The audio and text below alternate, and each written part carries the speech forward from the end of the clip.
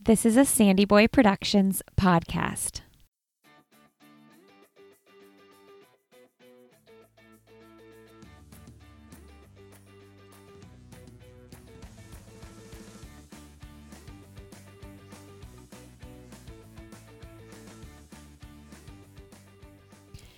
Hey everybody, welcome to I'll Have Another podcast with Lindsay Hine. I'm your host, Lindsay. Thank you so much for being here today. Today's episode is a little bit different. I decided to hit the pause button on my Friday fun episodes because there's something more important that we need to be talking about. This is episode 248 and it's dedicated to Ahmaud Arbery. Ahmaud was a black man who was out for a run and was shot down and killed by two white men. This happened on February 23rd in Georgia, and up until today, this evening in fact, the two men who shot Ahmaud had not been arrested. So when I recorded this conversation earlier today, the arrest had not been made yet, or at least it was not made public yet. So my friend Chris Turner, who you get to know in this episode, and I talk as if the arrest had not been made yet because we recorded it before that happened. This episode is in honor of Ahmaud, but it's also a space where we can talk about the greater issue of racial injustice in this country. How this conversation came about, I posted on social media about Ahmaud earlier this morning, and Chris responded to my message. And then we got to talking through a direct message on my Facebook page, and I thought, you know what? People need to hear from Chris. You don't need to hear from me. This isn't about me. Chris, though, he is a black man who also happens to be a runner. And I just wanted his voice on this podcast this week. And a little bit more about Chris. He's an amazing person. He is a longtime fundraiser for the Donna Foundation, a foundation that I care deeply about. And that's actually how we met down at the Donna Marathon weekend. And he's a proud father and husband, and he has important things to say today. So I hope we can all walk away feeling like we learned something and feeling like our voices matter and that we can be a part of moving this conversation forward. This is about Chris, and this is about Ahmaud. Enjoy my conversation with Chris Turner. Okay, today on the podcast, I am excited to talk with my friend Chris Turner. Welcome to the podcast, Chris. Thank you for having me on. Yeah, I guess the topic is not, it's a heavy topic we're going to discuss today. But before we do that, I would just love to introduce you to my listeners. So Chris and I met through the Donna Foundation. I go down to the Donna Marathon every year, and Chris is a huge fundraiser and supporter for the Donna Foundation. So that's kind of how we got connected, I guess, 2.5 years ago now? Yeah, about that time, yeah. So can you just share everybody a little bit about your life, and then we'll kind of get into the topic we're going to discuss today. We wanted to talk about Ahmaud Arbery in this episode. So, Chris, let's get your story a little bit first, though. Well, again, thanks for having me on. We met at the Donna Foundation during the 26.2 marathon, and great team and great people down there. So we'll start from the top and go backwards. Married, father two, live at home with my little daughter Roxy and my son Dylan, lives up in Pennsylvania. My wife Chanel, graduates of the Florida State University, go Noles. Grew up in Central Florida, the Winter Springs area, right north of Orlando, a suburban area, predominantly white community, predominantly white schools.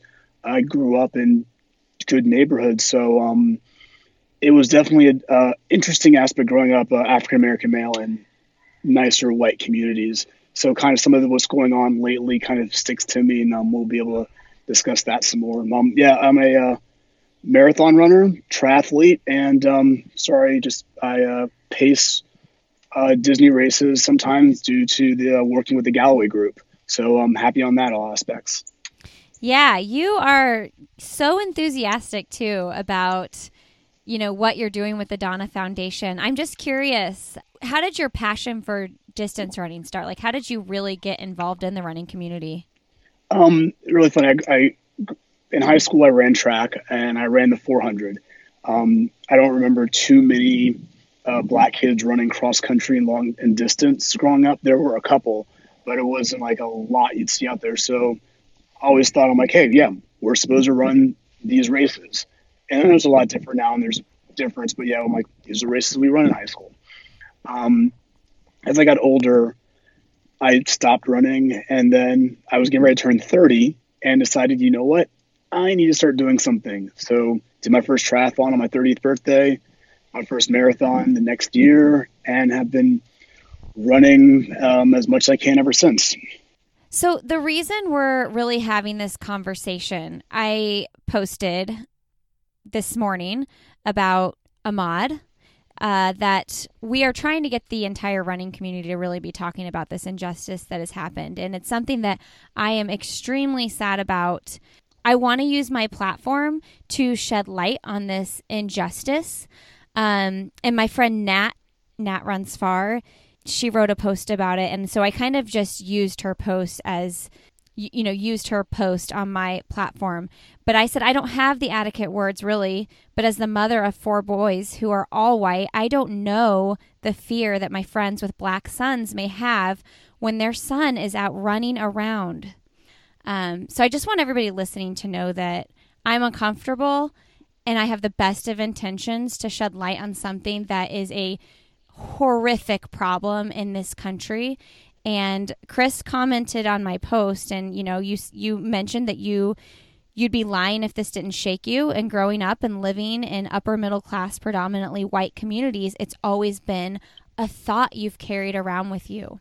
And Chris, I just wanted to read this because in case our listeners aren't totally filled in on the situation that has happened, I'm going to read this post from a woman named Zara. Okay. I'm going to read this and then I think I'll just let you respond and we'll go from there. How does that sound?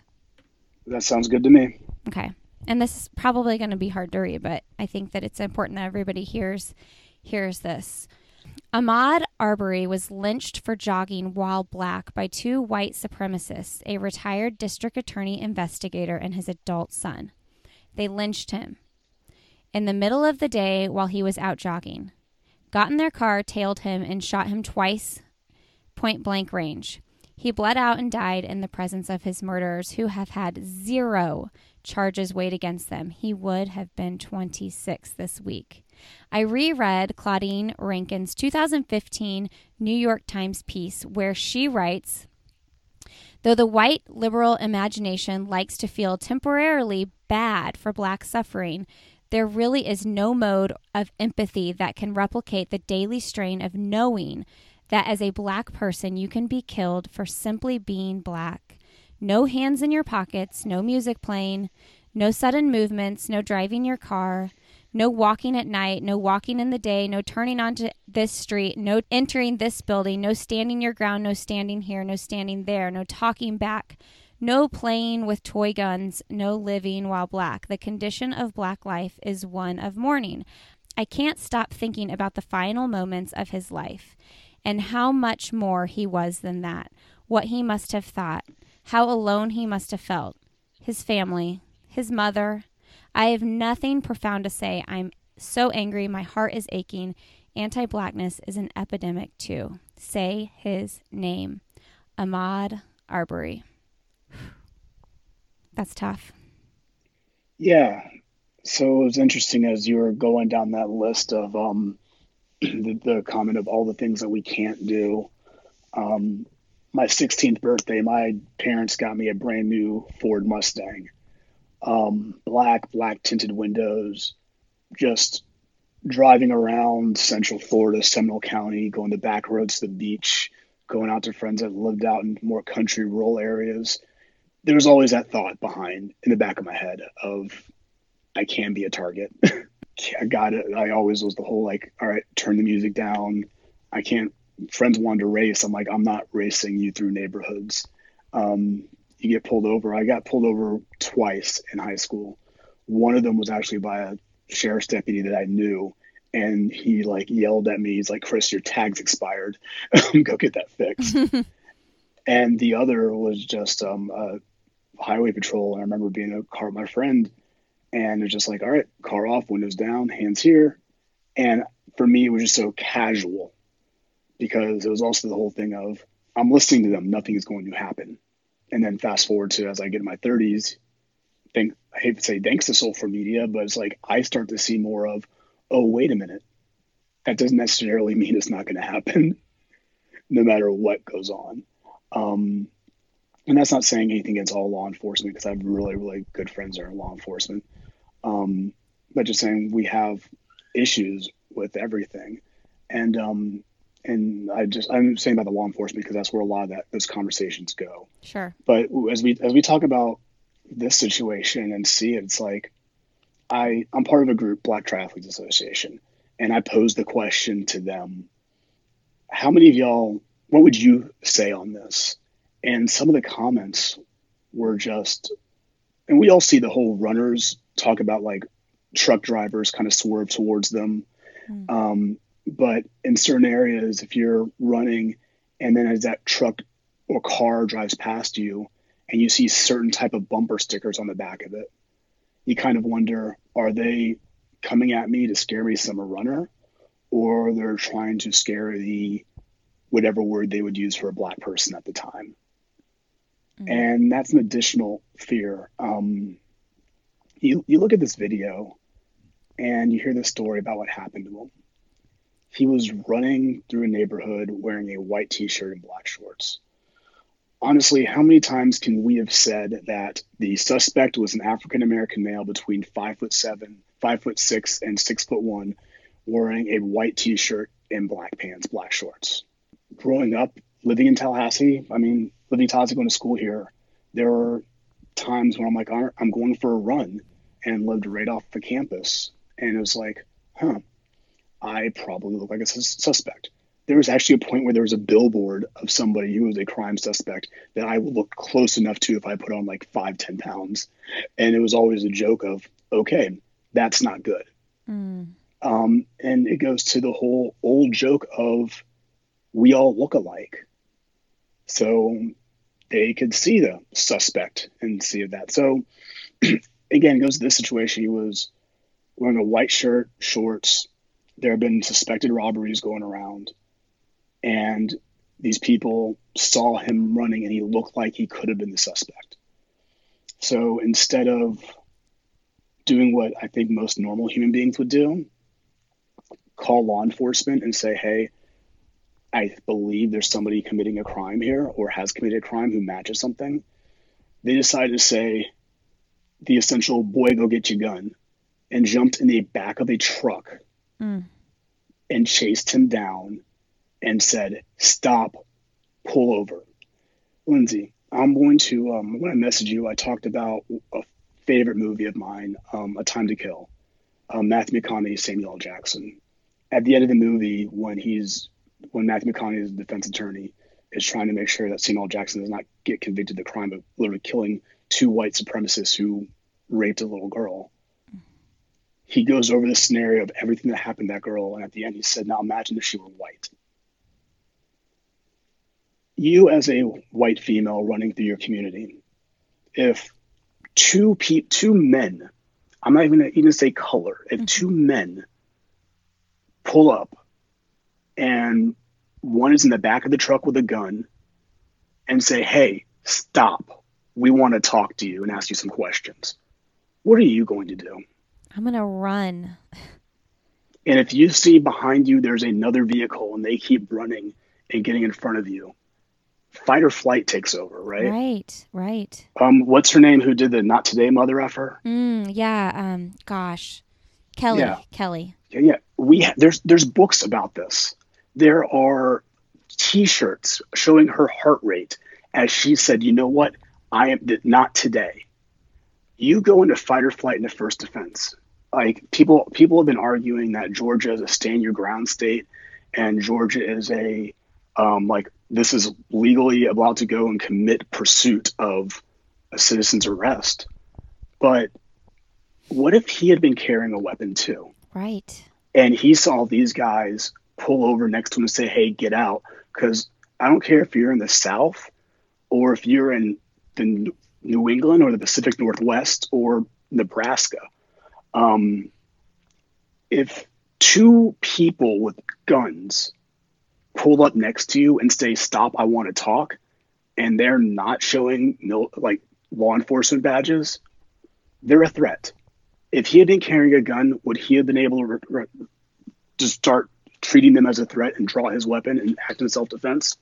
Would he respond with fire? No, because then, oh, I was in pursuit of a criminal and I went to stop them and they shot at me and I shot them back in self-defense. Mm-hmm. Something else, gunned down. So how could, I mean, there's no win. Like, you know, if he would have been able to, if he would have been protecting him, like he couldn't have won. You know what I mean? I feel like there's no win here. I can't remember the movie, but the only winning move is not to play. Yeah. Ugh. And unfortunately, that's the situation that we're in, because it's like, yeah, I'd love to protect myself, but I'm like, I don't want to be walking around and somebody seeing a gun on me and think, oh my God, he's here to do this.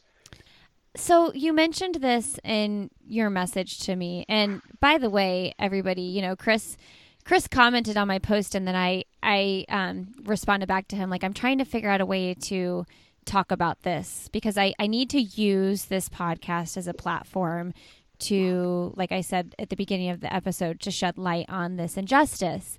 But I want to make sure I'm mindful, and I'm doing it in a way that is not offensive to anybody, you know? And so you responded with this just thought-provoking message to me, and I thought I just need to talk to Chris on the show because he's a Black man, and this story is hitting him in a much deeper way and more personal way than it could ever, you know, hit most of my listeners. So you mentioned in your message to me, you know, as an American society, how we really rally behind women's running safety, as you kind of touched on, because like the majority of people out running, a lot of them are women. But when it comes to issues of African Americans running, there's more to it than this. I'd love to just kind of hear you expand on that. And then also, like, is there anything that can be done that like we can do as I can do as a white woman? You know, what can we do to rally and support? Right. And just it's one of those things, just providing the voice and you're right. It's not necessarily your place. And one of the things I'll say this, one of the things when I posted in the Black Triathlete group is that somebody was like, hey, no, this is not. And I'm like, she has an outlet. She wants to make sure that she can use the outlet and allowing me to use the outlet. And they're like, oh, that's awesome. And you hit that from the main point. And what can people do to help? It's just to understand, like what's going on. It's like the question, I'll go back to why I mentioned women's running. It's just every woman has to think of all the things that could possibly happen. Every time you're running, you can't listen to you can't have both headphones in. Mm-mm. It's harder. You can't necessarily say, "Ooh, I'm going to choose a different route." Or if you're with somebody, you're not going to tell them what route you're going on. Running at certain hours by yourself without lights. And there's always all these warnings to you all of this is what you need to do when you run. This is what you need to do when you run. This is what you need to do when you run. But it's just never going to the huge issue of, hey, you people that are going to do bad things, stop doing those bad things. How can we change it so that when I go for a run, I don't feel worried in the communities I'm in? Again, I live in a decent part of town, but that doesn't, as we can see, that doesn't make a difference for certain things. I'm sorry, I just realized this. Couple years ago, there was a shooting actually in my neighborhood, right near one of my run routes. And The problem was because people were stealing cars. Mm. And somebody was out there, somebody busted them stealing their car and shot at them. And they've gotten back, and like just pulled out a gun, shot either a warning shot or shot at them. And then like a whole shootout thing occurred. So I can only imagine if I had been running out at that time. Right. And it's just like, because even though I'm like, I run in my majority of my running clothes are black, and I try to throw a little bit of color in it, but it's all from the Donna when they went all black a couple years ago. But I can just imagine of just running around that time and like, okay, even if I were trying to hide, I'm now random black guy hiding in a bush at somebody's house. Or random guy banging on somebody's door after they just heard gunshots. It's just like the list of things. And it's like, okay, none of these scenarios end well with other than nobody finding me until the sun comes up and then me safely making it home. Yeah. But it's like, how can we do it? It's like, it's like we the only option is just waiting for people to die out and them to stop teaching their kids everything. As I was discussing with somebody the other day, the kids that were on the bridge at Selma while their parents were yelling things at the marchers are in their 60s right now. They're still around. Wow. The people that were yelling are grandmas and grandpas with their little grandkids on their lap, telling them about the good old days of Old Glory. Yeah. So that's the thing. It's just, and then people like you and in your community, when you see these things, when you have law enforcement candidates, when you hear legislation, you actually listen to what other people are saying. It's like, listen, as a overall idea, I understand stand your ground. You should be able to defend yourself. I understand castle doctrine. If somebody comes into my home and puts my family at risk, I should be able to defend my family by any means necessary. But what I don't understand is the intense need for people to completely always just go out and like brandish their weapon in that way. If they wanted to have, going back to the mod, if they wanted to have a conversation with him, they didn't need to be openly carrying a long gun to make him stop. If they wanted to have a discussion with him and to see, or if they wanted to just wait for police, they could have gone over there. If they felt unsafe, they could have had a weapon in the vehicle and one person could have been like, all right, we want to talk to you. They saw somebody could do that. But they went over there with the intention of having to shoot him, which they believe that he was a violent criminal. They believe that their life was at risk because and again, make sure I get the timeline right. They thought they saw somebody looking into a vacant lot or who looked like somebody who'd been breaking into homes. And I have a hard time saying the words white supremacist unless I can actually see it. But there's a Venn diagram that exists for a reason. So they may not be white supremacists, but they went there with the intent to pull a trigger. You don't pull out your gun or your weapon without any reason to use it. And that's the thing when they tell you about weapons. When you walk out the house, when you put it on you, when you load it, you better be prepared at all times to pull the trigger. And they went out prepared and ready to pull the trigger. He was just running. And honestly, I've gone for runs in neighborhoods. Like I go down to Kewah Island and outside Charleston, South Carolina, and I'll go for a run around these $1 million homes. And as you see construction, you're like, oh wow, that looks pretty cool. Ponte Vedra, when we run in Jack's Beach, when we run Donna, those areas, there's construction there. What do people do when they see these constructions in areas? They may take a walk around and see, oh, that's a nice layout. Ooh, this is cool. People look.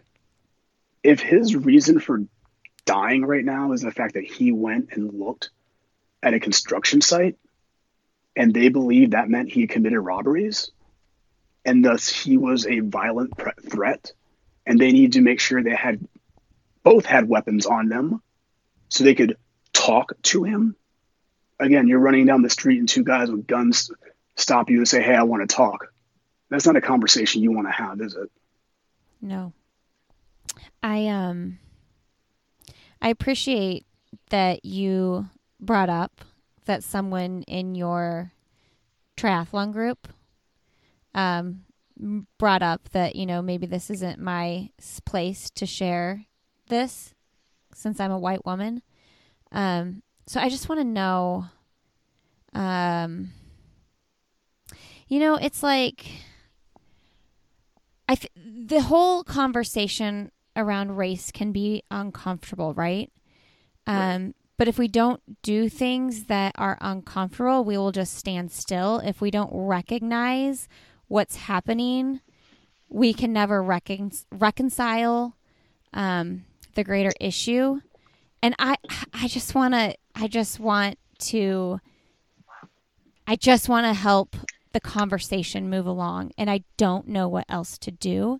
The Civil Rights Act would not have happened. The March on Selma would not have happened. All the highlights that went down there would not have happened if not for the preacher being killed. The white preacher from New England, I believe it was New England, being killed. Those things would not have happened. Well, they may have, but a lot slower. But what happened is people that don't look like us also getting involved. And you see it so often, and this, I hope some certain listeners hear this part, is just there's a way of being an ally. And this goes to all parts of being an ally, not just dealing with people of color. There's a way of being an ally, and that's not to speak for them, to give them an opportunity and to stand with them. I've seen way, way, way too many people that believe that since they're an ally, their job is to go out. Like I've had white people try to tell me what's racist. They're like, "That's racist." I'm like, no, it's racist. I'm like, all right, let's have this conversation. But it's like, you can be an ally, but you don't have to be the one always out in front. And there's let's talk about some of the statues, and I watch a lot of TV. Over Good the for years. you. It was and it was a Kiefer Sutherland show, not 24, and they were talking about moving statues, and a minister was there, a black minister was there, and he was listening, and there was a younger white lady who was saying the statue needs to go. The people in the community who were saying, no, the statue needs to stay, and him just there. And though he said the statue needs to stay, and the white lady in her anger looked over at him and said something on the whole, like, it's like, "I can't believe you're selling out like this," and blah, blah. And he's like, "Who are you to speak for me?" It's like, who are you to tell me what I believe? And then did his justification for why he thought the statue should stay there, which I don't necessarily agree with the way he said it. But the thing is, like, how can people be there? It's like, be allies, march, stand, hashtag, use your social media, do the same thing that people ask everybody else to do, to be supportive of them. Women's rights would not have happened without the support of men. Civil rights would not have happened without the support of non-people of color. All these things, everybody needs assistance. But again, it's about making sure that the focus is on the people being affected, and that your only job to go is to make sure that you can help amplify their voice. That's so good. In the end, we will remember not the words of our enemies, but the silence of our friends. Oh, yes. Martin Luther King Jr. Yeah. And that reminded me of it goes back to movies. Good. It's fun. Good. Ever see the movie Boondock Saints? Yes. Long time ago, though, so don't hold me accountable for remembering the specific scene, but go for it. The only thing necessary for the triumph of evil was for good men to do nothing. And that's Edmund Burke, but it was part of Boondock Saints. But yeah, it's like, those are the two things that we see. It's like, if you're going to, your silence is complicit. If you're not going to lend your voice, then you're just lending your voice to them because they're not being shouted down. Yeah. You have 10,000, you have 100 people standing in front of the Capitol yelling and screaming about something. If they don't have 100 people yelling back, some people may not listen. It's like why we flood phone lines so often, because they're like, I never got any phone calls. I never had a meeting on this. Well, yeah, you did. So you can't use that excuse. People who listen. Do you ever feel tired of talking about it? Like tired of having to be the voice in this injustice? I will not say first of all, I'm not saying I get the voice, the voice for some people, a voice for some people. Yeah, I know, and I know what you meant. No, and honestly, it's like I am extremely moderate on a lot of my views, and I've got some friends who are a lot louder, and I'm learning a lot more from them and about this. Again, I grew up in the suburbs. I grew up a very privileged life, and I talked to some of my friends. I'm like, oh, yeah, that was different. But for me, I don't get tired. And I've had friends who've said about certain issues, or like, I get tired of explaining it. And I'm like, if you're asking me, how do I as a Black man feel about this in America? It's like, I'm like, oh, you respect my opinion and view to want to learn enough about this issue. That's how I see it. Now, some others may not see it because it might be one of those, you can pick up a book and go read on this. That's what I'm saying, because I've heard that a lot too. And I don't want to be a burden, because if people are tired, I don't want to say, teach me, but I want your voice to be heard. Right. And there's a balance too that people can find. And it also goes to some of the people that are talking about it may have gotten to the point where, they don't want to talk about it anymore. Right. Me, I enjoy talking. So it's not a problem for me. But then it goes to you never know the last person who came to them asking for something. It's like when you were growing up and somebody's like, hey, how do you spell this word? And you tell them a spell and they immediately go to the dictionary to make sure you were right. I hated those kids in elementary school. Oh, my husband does that to me all the time. If I say something, he always has to look it up and make sure that it's right. And I'm like, you don't have to cross-check me. Just believe me or don't worry about it. I will not confirm nor deny if my wife does that, because she may listen to this. But no, it's like, I personally don't get tired, but I know people that do. And everybody's right to have the amount of energy that they want to. And I know, some of my friends in the last couple of years become really close and like supporting and helping each other. And it's just my friend Brianna, she convinced me in the whole, like the way of saying this is, I want to help you. I do not have the mental bandwidth and ability to do that right now, but I will come back and give you the assistance when I can. And it's the thing that I try to do better on, of like, if somebody asks me a question, like, you know what, I got you when I can handle it. Like, now is not the time. But when I can handle it, like, I'm going through something myself, I will get back to you. I want to help you. And that's the thing. But then again, it's the people that ask the question of, hey, if you have time, I've got some questions. If you don't have time, I can come back to you, but let me know. I value your opinion. And making people understand that you're valuing their opinion instead of just going to them for information. Yes.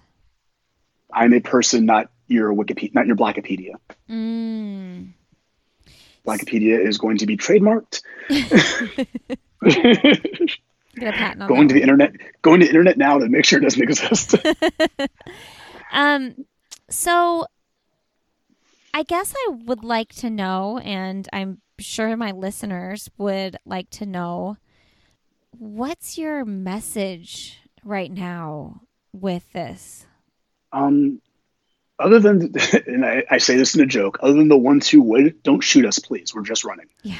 And I say that completely as a joke on this, because one of my form of coping mechanisms is bad humor. Okay. But the message is paying attention to what, like, your laws and stuff actually do. Like, I don't know how many people in Georgia actually realize to the extent you can go conducting a citizen's arrest. If not for social media, if not for his friend deciding to record this or if whoever was deciding to record this and release it, there would be no further information on this. Pay attention to what you're hearing and listen to all aspects of it. Again, I'm a registered Democrat in Florida who supports the Second Amendment. There are so many aspects of it, of the way our laws are written, that I'm not a fan of, but have conversations and listen, pay attention to what's going on. Again, be mindful. And the biggest thing, when you see your friends post racist memes or jokes on social media, call them out on it. Mm-hmm. Don't be afraid to offend somebody because, don't be afraid to offend somebody because they're your friend and you don't want to hurt their feelings. When people say things and don't get called out on it, they think it's okay. And it's as simple as a reward, because the only people responding are the people that agree with them. That's how we change the mindset, and it's a long-term thing. Of course, again, pressure on electeds, and I'm not saying in the sense of a prosecution or anything. This is just a plain on educating yourselves about what's really going on in your country, in your state, in your community. Just getting that opportunity and learning. I hope people get more active and involved in what's happening. But the whole entire thing begins with calling out your racist friends and neighbors and family members. Mm-hmm. And I don't mean if you're hearing and you cannot identify a racist friend or family member, great. If you're hearing that and you can identify a racist friend, neighbor, family member, start thinking of what would I feel like if I turned on the news and that neighbor decided to take this type of action because they could. And I know what's in their heart. And if they never thought it was wrong, or I just allowed it. Say something. Like the same way people ask men to stop using extreme chauvinistic language, and how we try to say stop the patriarchal part of society. We just sit back and allow it to continue to go on, or do we tell them, hey, this isn't cool? I really appreciate everything you've said, and I appreciate you taking the time out of your day to talk with me and to share your heart with the listeners. This is just a super sad thing that happened, and honestly, I can't stop thinking about his mom, as a mom myself. And I mentioned it at the beginning, but, my boys are white, and I don't know how she feels. I don't know how she felt before he died. I don't know. And so that's why I really hoped to let you do the talking. And I hope that everybody listening, I hope you all know my heart on this, and that my intentions are to shed light on Ahmaud's life and the injustice that was done, and to be supportive, to be supportive. It's a hard topic, and I'm uncomfortable. Can you tell, Chris? Yeah, I can tell. I just want to add one thing. Please. I don't speak on behalf of the family. I don't know the family. I don't speak on behalf of that community up there or all African-American runners. I just thank you for the opportunity for me to speak for me and my experience. And this was cathartic for me and allowing me to talk and say some of the things that have been going through my mind. So I appreciate that. And I just hope everybody listening gets something positive from this and how we all can go forward in this country. And there is a run on May 8th, which is tomorrow, to honor Ahmaud's life. This episode will probably go out Friday morning, actually. There is a run, 2.23 miles. You can run, you can walk, you can jog. This is to honor his birthday, Ahmaud's birthday. Please post a message, video, or dedication with the hashtag I Run with Maud, MAUD. Thank you, Chris, for this, and you have a wonderful rest of your day. You as well. Thank you so much. Thank you so much, Chris, for coming on the show today and sharing with my listeners. I am super grateful for your voice and super grateful that you were willing to come on and talk about this. Don't forget, friends, that you can run, walk, jog 2.23 miles today, May 8th, to celebrate Ahmad's 26th birthday. Please post a message, video, or dedication with the hashtag #IRunWithMaud on social media to be a part of this conversation. My thoughts and prayers are with his family, his mom, and I appreciate you all for listening today. All right.